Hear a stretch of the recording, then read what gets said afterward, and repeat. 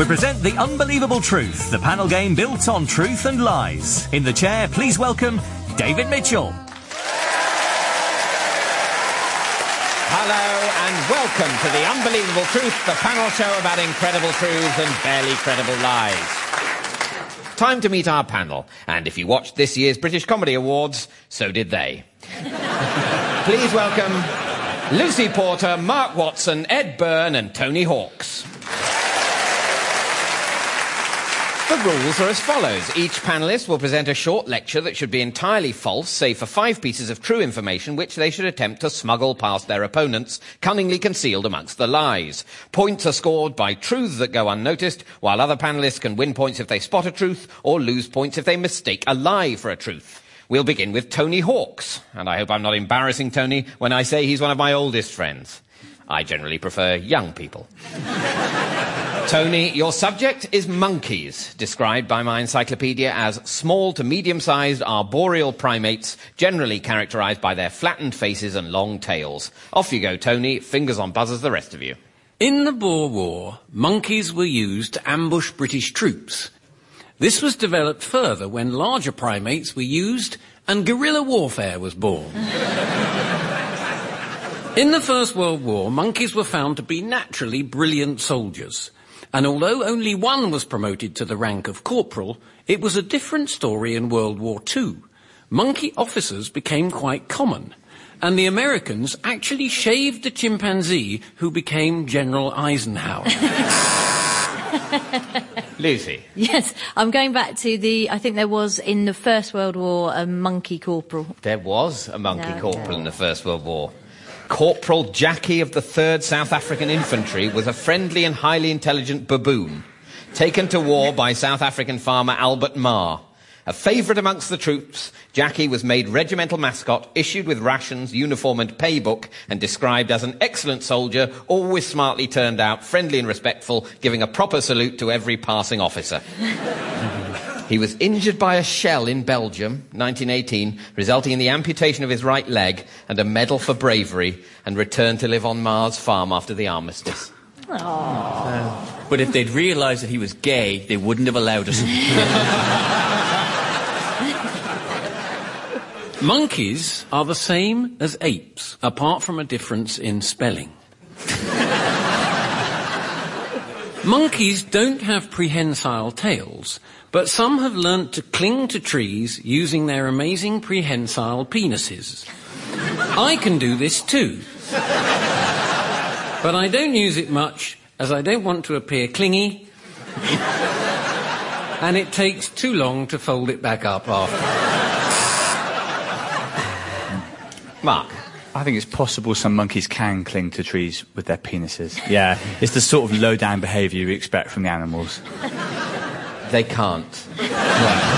Well, I've got one here, and it did a pretty good job of it earlier.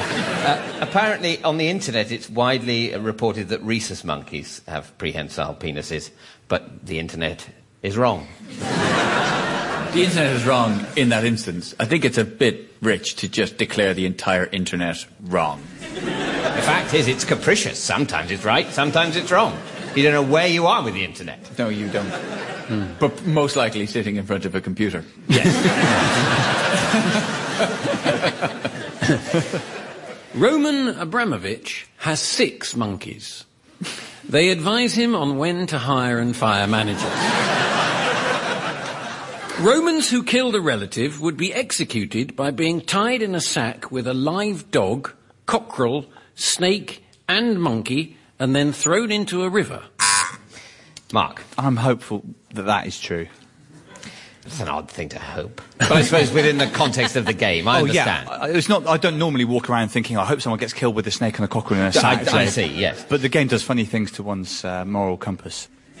This is going to be a great moment for you. Yes, that is true. Oh. You get a point. What do you think killed them in that scenario? It depends what kind of snake was in that sack. It would be a contender, the snake. And that's the first time I've said that phrase. The success of the Arctic monkeys has infuriated all the monkeys in the Antarctic, who mainly live in the Falklands, which belong to Argentina. And the Arctic monkeys are banned from Falklands FM, where the current record of the week is Stutter Rap by Maurice Minor and the Majors. According to QI, the French philosopher René Descartes believed that monkeys and apes, which are the same incidentally apart from spelling, could actually talk, but the reason they don't is that they think humans would get them to work for them if they did. Nietzsche went one further, believing monkeys could sing, and attempted to stage an all-monkey version of Les Miserables, which was not a commercial success, but by all accounts the lead monkey was much better than Russell Crowe. Mark? Nietzsche was pretty much insane, so I think it's possible he thought monkeys could sing. No. Ah. He didn't. Yeah. Lucy? Could I have the Descartes thought they could speak? You can have that. But I should clarify, Descartes did not think they could speak. What Tony said was, according to QI, the French philosopher René Descartes said they could speak. QI asserted this. It is not the case. Oh, you're just getting your own back. Yes! We're getting our own back. QI has claimed that Descartes suspected monkeys and apes know how to talk, but keep quiet to avoid being employed as servants. However, the statement itself is untrue. Descartes actually says in a letter of 1646 that savages are said to believe this. However, Descartes' 18th century follower, the philosopher Julien Offray de la Mettrie, believed that apes and monkeys were simply retarded people and that given the right teacher, a chimpanzee could learn to speak. Now I look like an idiot who's got a point. There's worse things. But Monkeys are complete idiots, and in front of a typewriter they're only able to type the complete works of Shakespeare. Their accountancy is also poor because they can only count up to 9. Ed? I think it's fair to say that a monkey's accountancy is poor. I don't think there's going to be any argument here on that. Shall I go one further and say that they can only count up to 9? You're absolutely right. Yeah! They can count up to 9. But you're probably right, their accountancy is poor. But then again, I would say their accountancy is equal to their accountancy needs. When a baby monkey is frightened, it clings to a tree. Wildlife documentary makers then have to come along and remove them using a wrench. This wrench has become known as the baby primate removal wrench, which is odd because the term monkey wrench would be so much better. But the name monkey wrench was already in use, named after its inventor, Charles Monkey. Thank you, Tony. At the end of that round, Tony, you've managed to smuggle one truth past the rest of the panel, which is that the monkey wrench was invented by Charles Monkey. Although it's spelt M-O-N-C-K-E. And he was a 17th century London blacksmith, presumably of German extraction, whose foreign-sounding name is likely to have been pronounced monkey by locals. So that means, Tony, you've scored 1 point. Unlike most apes and monkeys, gibbons are monogamous, though that depends how you define it, as a lot of them are swingers. We turn now to Lucy Porter. Lucy began her career as a journalist on The Big Issue, which I think is a polite way of saying she was homeless. Your subject, Lucy, is fingers, each of the 4 jointed digits attached to either hand in humans and other primates, commonly used as organs of manipulation and sensation. Off you go, Lucy. I personally find it impossible to move just one finger and thumb at a time, as I have no muscles in my fingers. My thumb cannot rotate about its long axis at the carpo-metacarpal joint. Essentially, this means that I have not got what could truly be described as an opposable thumb, and I may be the first sign that the human race is actually devolving. Rolling Stones guitarist Keith Richards has had the middle finger of his left hand insured for £1 million. Mark? I'm pretty sure that is true, or at least I read about him having his middle finger insured for some sum of money. Let's hope the exchange rate is in my favour. It is. It is. It's for £1 million. Well done.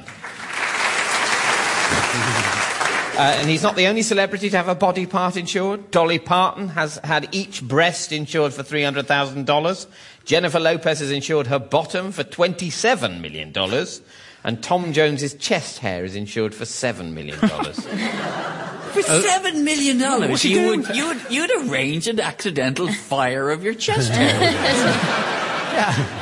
course. I wonder if you say you're Jennifer Lopez and your bottom's insured for $27 million. Do you have a duty of care? Are there certain things? You've got to get a lock on it, I think. And at what point can you claim? Like, if you were like an insurance investigator, would you not say to her, well, look, can you still sit down? Yeah. Yes, well then, I'm afraid. Yes, exactly. It still functions as a bottom. Does it have to just be functional, or does it have to continue to be sexy? Well, yeah, that's the desirability of her bottom that she's insuring, isn't it? Well, she would have to present it to a panel of people. But if it disappeared, Jen, she could stuff the £27 million down her trousers. Yeah. And it would look roughly the same, I think, if it would be even more desirable. It would. Anyway, where were we? Back to bottoms. Bottoms. Fingers and fingers. Fingers and bottoms. Fingers and bottoms on Radio 4. Apart from the fingertips, the only other area of friction-ridged skin on the body is the crease where your legs join your buttocks. As with fingerprints, no two individuals have the same patterns in what I'm going to call the underbum, but this is significantly less useful in the detection of crime, and unless that crime was committed on the toilet. Ed, go on. The skin where your leg meets your bottom is as individual as your fingerprints. That's the most romantic thing I've ever heard. David, have I ever told you? No, it's not true. It's not as individual. The sensitivity of a woman's middle finger is reduced during menstruation, but her inclination to show it to you is increased. The famous three-fingered scout salute was adopted because Lord Baden-Powell's original troop of boys included a boy who had lost a finger whilst playing with a pocket knife. Baden-Powell invented the salute to remind other boys not to be so careless.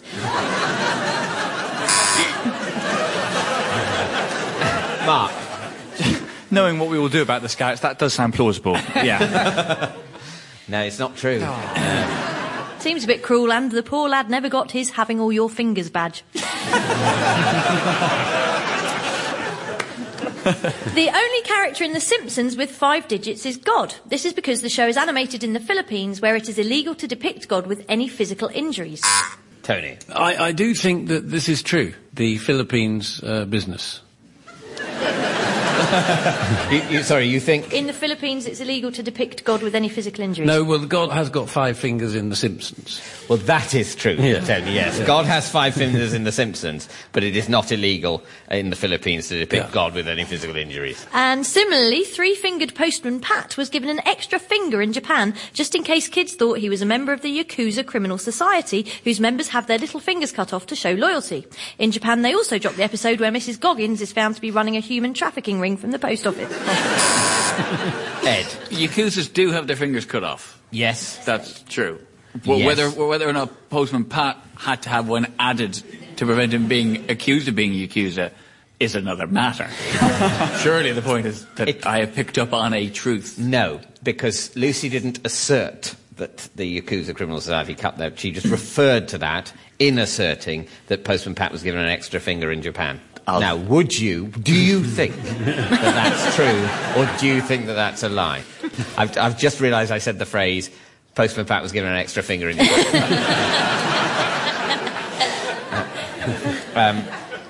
It's quite what possible. do you think? I had an argument with a woman just the other day because in the new Postman Pat, the theme tune doesn't say, and it's black and white cat. They now say, and Jess the cat. They just like to give characters names because they feel that kids respond better to that.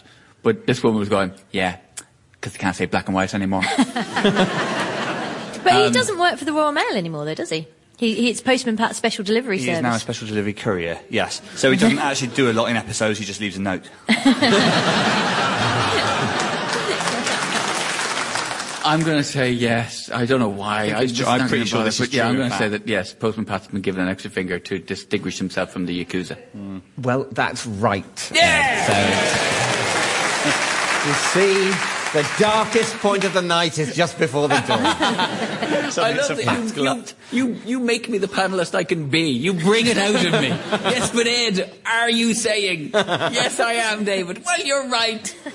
Do you know what, David? Yeah. I think the crease where your leg meets your body Thank you, Lucy. And at the end of that round, Lucy, you've managed to smuggle 2 truths past the rest of the panel, which are that you have no muscles in your fingers, and neither do any of us. Fingers have no long muscles, but move by the pull of forearm muscles on the tendons in the main part of the hand. And the second truth is that the sensitivity of a woman's middle finger is reduced during menstruation. Whoa! Why is that a woo? Feeling a bit less sensitive in the middle finger. While empirical evidence shows this to be true, doctors have yet to come up with a medical explanation. It's just one of those women's things, isn't it? Yeah, like women. You notice how your middle finger gets a bit less sensitive? No. If it had happened in men's fingers, there'd be a lot more research done. That's right. Thank you, Sister Ed. Thank you. Yeah, that's right. Anyway, that means, Lucy, you've scored 2 points. The Brazilian word cafune means tenderly running your fingers through someone's hair. Something Lady Forsyth can do even when Brucey isn't at home. Next up is Mark Watson. Mark recently performed stand-up comedy for 25 hours for comic relief. Eventually enough money was raised to make him stop. Mark, your subject is windows. Openings fitted with glass in frames to admit light or air and to allow people to see out. Off you go, Mark. The dictionary tells us that a window is a woman whose husband has died. It goes on to say you have misread the word you were looking up. Windows have played a part in our culture since the young Da Vinci convinced his dad, Walter Da Vinci, to get him art lessons by hanging outside the window a picture of a scary monster, which was so realistic it scared Walter half to death. These days there are an estimated 27 million windows in London alone, and if you were to look through them all, you would be a pervert. More recently, scientific studies have shown that people who have larger windows tend to live longer, and that patients with windows in their hospital rooms recover more quickly. Ed. Well, something's got to be true. Eventually, I'm going to go with the notion that people with larger windows live longer. Which is quite possible because, you know, maybe larger windows, they're more middle class, they have healthier diets. They're more likely to fall out of them. There is that. No, they don't. No. Lucy. If you have a window in your hospital room, you recover more quickly. That's true. Yeah. Yes, well done. That's what I meant.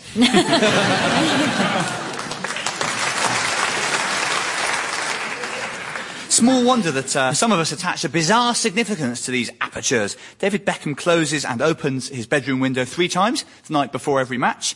Dermot O'Leary kisses a window every night. Adele, by contrast, will not go near a window if she's performing the next day.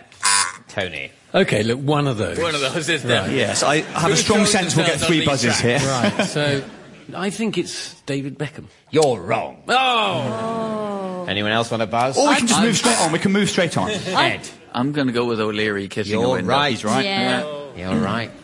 He revealed this superstitious practice in an interview with The Guardian, stating that he doesn't know why he does it, but never forgets, even when he's drunk. In America, each day over 2 million birds die crashing into window panes. And in New Zealand, over 1,000 Kiwis die running headlong into patio doors. That's Kiwis as in the birds, not New Zealanders themselves, of course. In 1994, Los Angeles police arrested a man for dressing as the Grim Reaper, complete with scythe, and standing outside the windows of old people's homes, staring in. He claimed to be a strippogram, but always lost his nerve before knocking on the door. Thank you, Mark. And at the end of that round, Mark, you've managed to smuggle 3 truths past the rest of the panel. It's the speedboat. And they are that Leonardo da Vinci once scared his father with a painting of a monster spitting fire, which he'd hung outside a window. The second truth is that in America each day, over 2 million birds die crashing into window panes. Wow. And according to the British Trust for Ornithology, in the UK up to 100 million birds are crashing into windows each year, with 1/3 of them dying as a result. To reduce fatalities, the BTO suggests people put stickers shaped like birds of prey in their garden windows. Never going to happen. And the third truth is that in 1994, Los Angeles police arrested a man for dressing as the Grim Reaper and standing outside the windows of old people's homes. The prankster was known as the Grim Peeper. And that means, Mark, you scored 3 points. Studies show that people in hospitals get better quicker if the window to their rooms looks out onto trees, and even faster if it looks out onto a graveyard. The Latin for oculus, meaning the eye, is the correct architectural term for a round window, as a 5-year-old Stephen Fry used to scream at the TV whenever he watched Play School. Now it's the turn of Ed Byrne. As an actor, Ed once played the title role in ITV's pantomime version of Aladdin. But happily, viewers just needed to give their remote control a gentle rub and a new channel would appear. Ed, your subject is the horn, a hard, keratinous, hollow outgrowth on the head of certain cattle and other animals, long used by humans as a drinking vessel or wind instrument. Off you go, Ed. Oh, because I've written a whole essay on a totally different horn.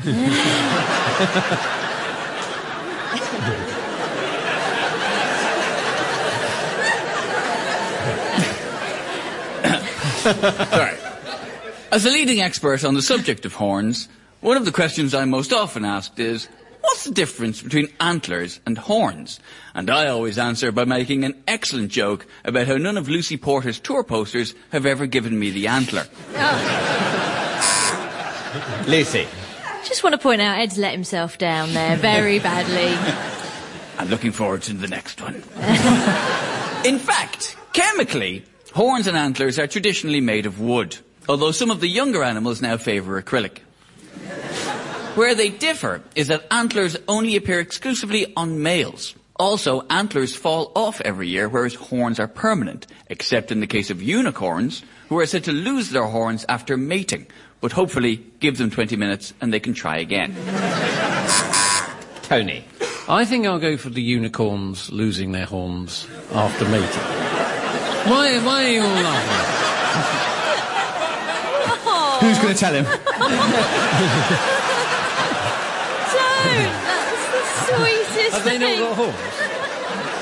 What have I done wrong here? Lucy should tell him. I still don't get it, actually. When Father Christmas and the Tooth Fairy... In fairness, I did say are said to. Are said to, yeah. But they're not said to. Well, can you all stop ridiculing them? No, people quite wrongly inferred that you thought unicorns existed. I notice you are crying, though, so... Lucy. Right, there was only males have antlers, or antlers drop off and horns don't. And I'm going to go with only males have antlers. You're wrong. No, female reindeers also have antlers. Okay. Mark. I may as well guess it's true that they drop off, then. You're right, yes. Antlers fall off every year, whereas horns are permanent. Other things that you may not know about unicorns include the fact that these mythical creatures are said, according to legend, to have the tail of a leopard, the beard of a goat, the cunning of a fox, and the laissez-faire attitude of a retired civil servant. Botticelli famously portrayed Moses with horns sticking out of his head. This was because the Hebrew word for horns is spelled exactly the same as the word for rays of light. When this error was first pointed out, Bible scholars worldwide responded by saying, yes, but I'm sure we've got everything else absolutely bang on. So don't go thinking it's okay to cover your neighbour's box. The alpine horn was designed as a method of calling home cattle. Tony. I think that the alpine horn was actually designed to call cows home. No. Oh. No. Oh, what on earth were they designed for? For communication. Like a signal. Signalling to other humans. Right, but and hoping that the cows weren't listening in. I don't think they really cared whether the cows... It's not... They weren't keeping secrets from the cows. But I think the thing about cows is if you blow a horn at a cow, it might flinch. Yeah. Or it might not flinch, but it won't derive any meaning therefrom. It won't be thinking, oh, gosh, is that the time? The sax horn was a less successful invention by the same guy who invented the saxophone. The Matterhorn is the tallest mountain in Switzerland. In 1982, 3 students from Zurich College of Art became the first people to make it to the top of the Matterhorn completely naked apart from climbing shoes. In 1948, 4 men tried to take a cow to the top, but they all froze to death, including the cow, which you might think is cruel, until you consider that it was actually the cow's idea all along. Lucy. The naked people one. No, Oh. that's not true, the naked people one. Right. No. Oh. And that's the end of Ed's lecture, during which you have managed to smuggle, Ed, 4 truths past the rest of the panel. And they are that it is said that the unicorns have the beard of a goat. Yes, They also have the tail of a lion. Yes, it It has has something in there. goat hooves, a lion's tail, and an antelope's hind legs. However, in ancient times, the unicorn was considered even more exotic, with Julius Caesar describing it as having elephant's feet, and ancient Greek physician Ctesias giving it a burgundy head and striped horn. The second truth is that the Hebrew word for horns is spelled exactly the same as the word for rays of light, and Michelangelo portrayed Moses with horns in a statue on Pope Julius II's tomb as a result of that mistranslation. But it shows he could just read instructions. Michelangelo said, seems a bit weird, Moses with horns, I'd better get on with it. He could work to a brief. He wasn't a kind of pissy artist who doesn't feel right. I wanted to imagine, that's fine, horns. Holding a remote control, all right, fine. The third truth is that Belgian instrument maker Adolphe Sax, inventor of the saxophone, invented the family of saxhorn brass instruments in Paris in 1845. And the fourth truth is that in 1948, 4 men tried to take a cow to the top of the Matterhorn, but they all froze to death. Oh. And was it the cow's idea? No. Anyway, that means, Ed, you've scored 4 points. Which brings us to the final scores. In 4th place, with -4 points, we have Tony Hawks. In 3rd place, with no points, it's Ed Byrne. And in joint 1st place, with an unassailable 2 points each, it's this week's winners, Mark Watson and Lucy Porter. And that's about it for this week. Goodbye. The Unbelievable Truth was devised by John Naismith and Graham Garden and featured David Mitchell in the chair with panellists Tony Hawks, Lucy Porter, Mark Watson and Ed Byrne. The chairman's script was written by Dan Gaster and Colin Swash, and the producer was John Naismith. It was a random production for BBC Radio 4.